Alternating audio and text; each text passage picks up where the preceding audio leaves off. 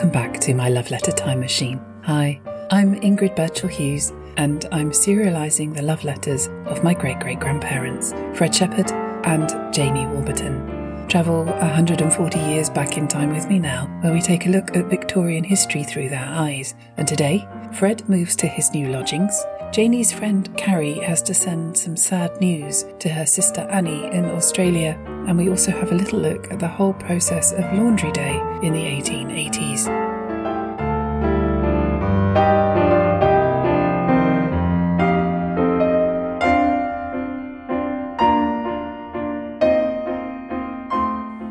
It's evident that Fred and Janie are scrabbling for time to squeeze in their letters to each other.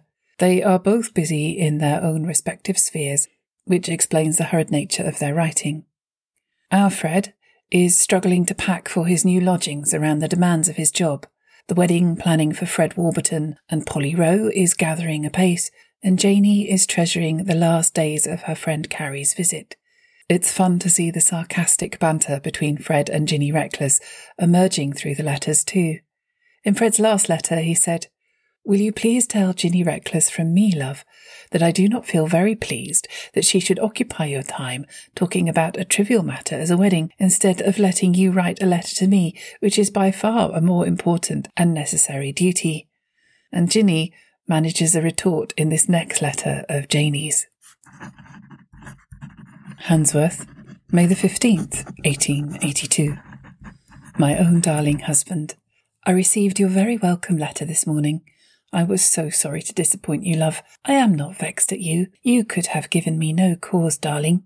Ginny only came up about 4:30 and had to go back early, so you must forgive me this once. The reason you can't see the dresses, love, is because they will be at the dressmaker's and they will not be finished before Whitsuntide. I don't think our John minds being turned out of his bed at all for you, darling. The next time you come up, you'll be able to sleep together. I will tell Ginny Reckless what you say, love. She said I was to tell you that she is not friends with you, because you would scarcely speak to her when you were here at Easter. I wish I could have gone with you to Redcar on Saturday. It was a very nice day here. It is a fine experience for you, having to get the house ready for your new secretary. I don't doubt that he will be quite satisfied with your arrangements. You will have done your best under the circumstances. It has been rather awkward for you choosing for him, not knowing his taste, and I feel confident he will admire your taste. I think the house is a very cheap one. I wish I could have walked to Saltburn on the sands with you, darling.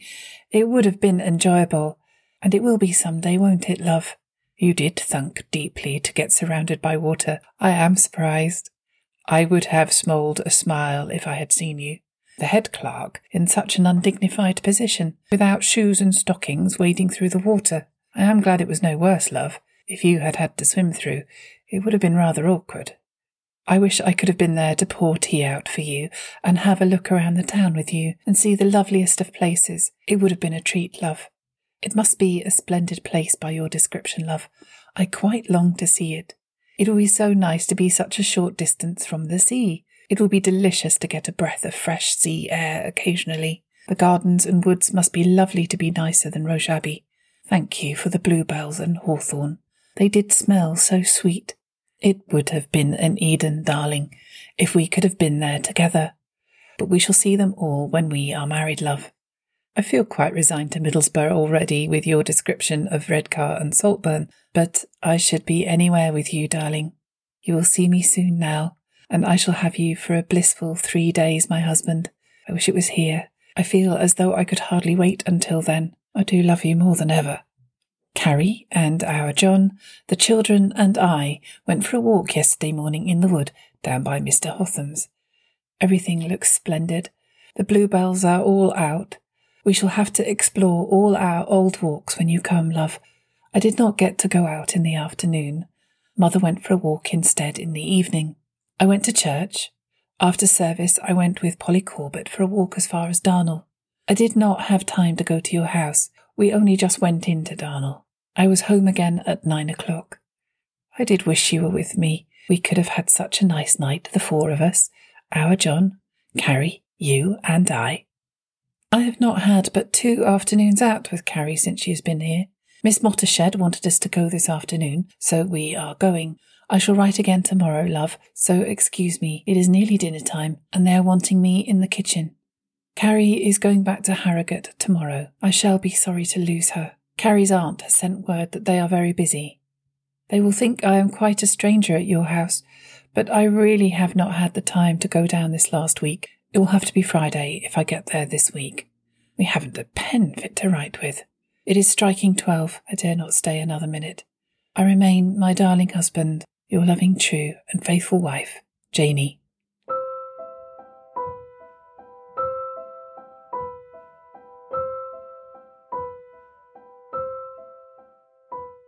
To help make sense of Janie's next letter, I should probably remind you that Carrie's family, the Higgs, had all emigrated to Australia in a bid to escape the recession. They'd sailed from Southampton in the November of 1881, and after some consternation in the Suez Canal, where at least 2 family members ran off, temporarily or permanently, the details of which are impossible to fathom at this distance, the family evidently arrived in Australia around March 1882, including Carrie's younger sister Annie, who would be 17 by this point, and has so far not enjoyed the best of health since leaving Sheffield. Handsworth, May the 16th, 1882. My own darling husband, I have scarcely a minute to spare to write today. It is the washing day, and we are so busy. But I don't like to disappoint you, love, if I can help it. Carrie has gone back to Harrogate today, in pretty good spirits. She looks very well and bears up well. She gets rather sad sometimes, but we have tried to cheer her while she has been here. She would have liked to have stopped longer, but could not because of them being so busy. The last time Carrie heard from Annie, she was rather better, but she will have sad news to tell her next time she writes. The young gentleman that Annie kept company with at Sheffield has died since she went away. Carrie sent her word in the last letter that he was ill, but she will not get it until Whitsun died, and now he is dead and buried. It will be a shock for her, poor girl. Miss Mottershed told me they loved each other deeply. Annie used to tell Miss Mottershed more about themselves than she told Carrie. We went there yesterday afternoon. It was a very fine day, but cold. We came back by the 7:20 train. We had to get home early because of having a cricket club meeting, and there was only Mother and Kate left at home. I have mended your gloves, darling. Shall you want them before Whitsuntide?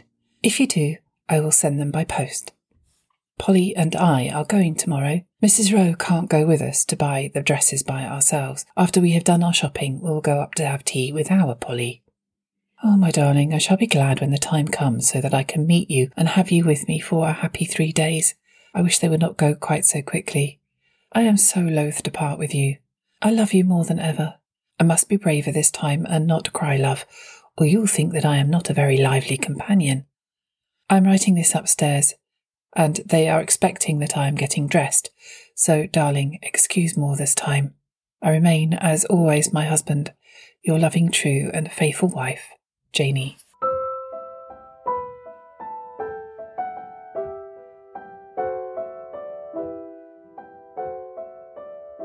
I'm amazed that Janie got a letter written at all, given that it was a washing day. A challenging day at the best of times, but even more so for the occupants of a public house. The 16th of May, 1882, was a Tuesday, which seems to have been the usual day for washing at the Cross Keys, unlike a Monday for most people. This must have been to factor in that the pub would have been open on the Sunday for customers. The job of rising extremely early to light the fire under the washing copper to boil water would most likely have fallen to their servant Kate, but the labour of laundry would have fallen to every available able-bodied woman in the household. I have only had to hand-wash large items on a very few occasions, and how women did this, and still do in a greater part of the world, each week appalls me. So much back-breaking work for so little productivity. As a Western woman in the 21st century, I am repeatedly grateful for the invention of the washing machine, and it has to rank alongside birth control as one of the critical factors in enabling women to have more control over their own lives. Janie lived and died before the invention of the electric washing machine. She would have dragged heavy, sodden sheets from the copper through mangles to wring them out. She would have scrubbed collars and other grimy items on washboards with bars of carbolic soap. It would have been hot, steamy, physical work. Janie would have had to do a whole number of things we don't even think about too, like grating soap into a washing powder before mixing it into a paste, adding in Ricketts blue to make the whites look whiter, disposing of the dirty water bucketful by bucketful, and then, at some point, getting a meal ready for everybody that would have more than likely been bubble and squeak with cold meat from the previous day's roast dinner. If you're not in the UK, bubble and squeak is a sort of fried hash made up from leftover roast potatoes and any other cooked vegetables, usually cabbage. It's tastier than it sounds, I promise. Actually, when I think about Fred moaning that Mrs. Gordon served him and his fellow lodgers cold meat 3 days on the trot, I wonder if part of the reason was the amount of washing poor Mrs. Gordon had to do, and having set aside the fires for heating washing water meant that being able to provide a hot meal as well for all her lodgers was just becoming beyond her. Janie has already promised Fred that he will not be subjected to quite so many cold dinners, but I do wonder how much her aspirations will survive the practicalities of running a household with limited resources. In Fred's Next, we get to hear how he is also struggling under the cosh. Royal Exchange, Middlesbrough. The North Eastern Steel Company Limited, May the 18th, 1882. My own darling Janie, I received your letters of the 15th and the 16th. I should have replied earlier. We have been so busy that I have not had the time. I think that this week beats all previous weeks in the way of working that I have known. On Monday night it was 10 o'clock, Tuesday 9:30, and last night 11 o'clock. We have had a board meeting today, and I had to get out the usual financial statements after 6 o'clock last night, and as they had to be done, it caused me to be very late. I had to prepare a statement showing how the company would stand for money at the end of August next, which is a rather difficult matter, as I have scarcely any figures to work upon, having been on such a short time. I think I have managed pretty well so far, as 2 months ago I estimated what we should have at the end of June, and as far as I can see, we should only be about £200 difference, which is not much in 27,000. That was rather a good guess, wasn't it? I am getting about sick of this late work. It is rather too much, but I cannot get out of it yet. Of course, it was nearly 11:30 when I got home to tea last night. When I had had tea, I had to start packing up for removal, and the consequence was it was 1:30 before I got to bed. And I had to be there at the exchange by 8:30 this morning, which I think is a rather good time. I feel sure, if it were not that it is for you, I should not stand much more of this. However, it cannot be helped, so I must make the best of it. How shall you manage for your John and I to sleep together for this time? Will not your Fred be there as well? Of course, I am extremely sorry that Ginny Reckless declines being friends with me, but, my darling, I shall survive it. Did I see the young man that Annie Higgs kept company with in Sheffield? It is a sad thing about him dying. I hope it is not of a broken heart. I suppose they would love each other in the proverbial boy and girl style, endless fidelity, etc. Where do they hold the cricket club meetings? In the club room? I am much obliged to you for mending my gloves, love. I think I shall not want them this next week, so that will not be necessary to send them by post. I should be going down to Redcar again on Saturday. I wish I could take you, love. It would be very enjoyable. I hope you have quite recovered of your cold. How are your father and mother for health? I understand you will be going to our house tomorrow. Will you let me know how they all are, particularly my mother, as I shall not write until next week. Only 9 days, my darling, and then I shall have the felicity of seeing you. Until then, I remain your loving, true and faithful husband, Fred. P.S.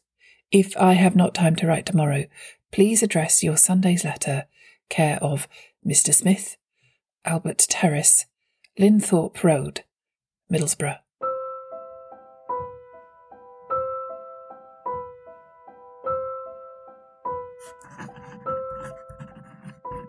Handsworth, May the 18th, 1882. My own darling husband, I am anxiously waiting for tomorrow so that I may have a letter. It does seem a long time, from Monday to Friday, to be without one. Oh, darling, I shall be pleased to see you. Just 9 days now to Saturday week. I wish it only wanted 9 minutes. I do long for the time to come. We will have a glorious time. Everything looks at its best now. It is splendid in the woods. We shall have to have our favourite walk through the wood past the crab apple tree. Do you remember it, love? That day I was at Annie Mottershed's. We went to the Midland station to see her sister off to Matlock. I saw the train in from Middlesbrough that you usually come by. I did wish you had come by it then, darling. When it gets nearer the time for seeing you, love, I do get so restless. I feel as though I could not wait until then it passes over. I long for you so much. I do love you more than ever, my own husband. I want to go down to see your mother tonight, if possible. We have been very busy all day, but Thursday night is not often very busy.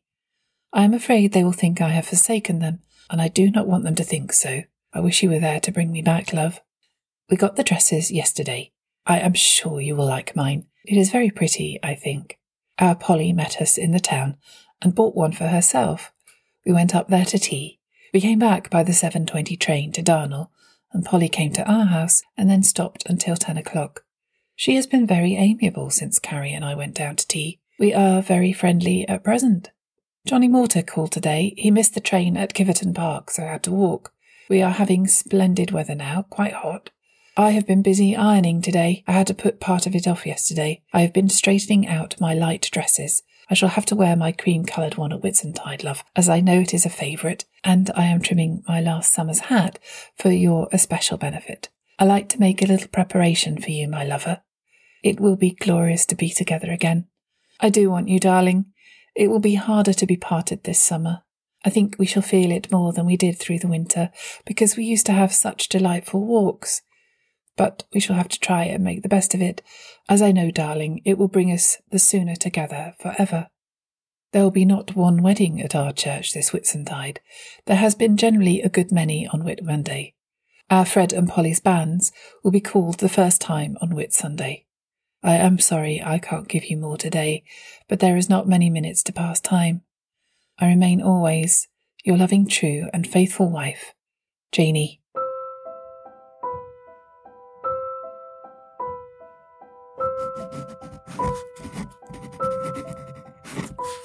Royal Exchange, Middlesbrough, the North Eastern Steel Company Limited, May the 19th, 1882. My own darling wife, I received your nice loving letter this morning. You will no doubt have received mine this morning. It is a long time, darling, from Monday to Friday, but as you will now understand, I could scarcely have helped it. I hope you will forgive me for my seeming negligence, love.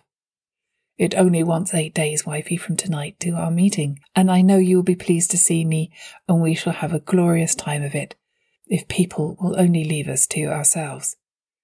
We must not miss our old walk through the wood.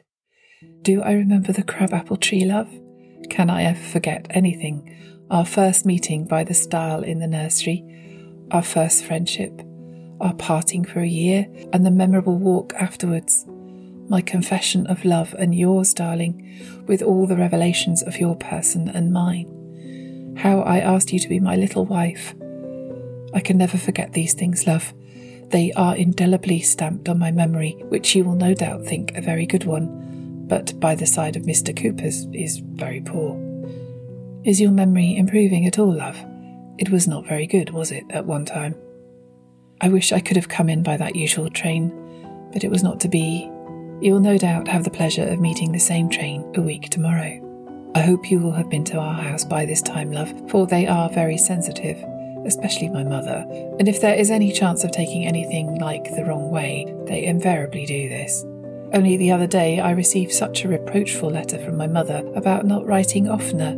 She hinted that if she lived at your house she would have plenty of letters. Perhaps so. Did John Mortimer say anything about the Whit Monday trip? I am pleased you are making preparations for your lover, my darling. He will appreciate them. Perhaps the best preparation, if I may say such a thing, would be to be without stays, love.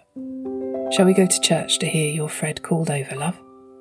Did the usual come off this week, love? And if so, when? I remain, my darling wife, your loving, true and faithful husband, Fred.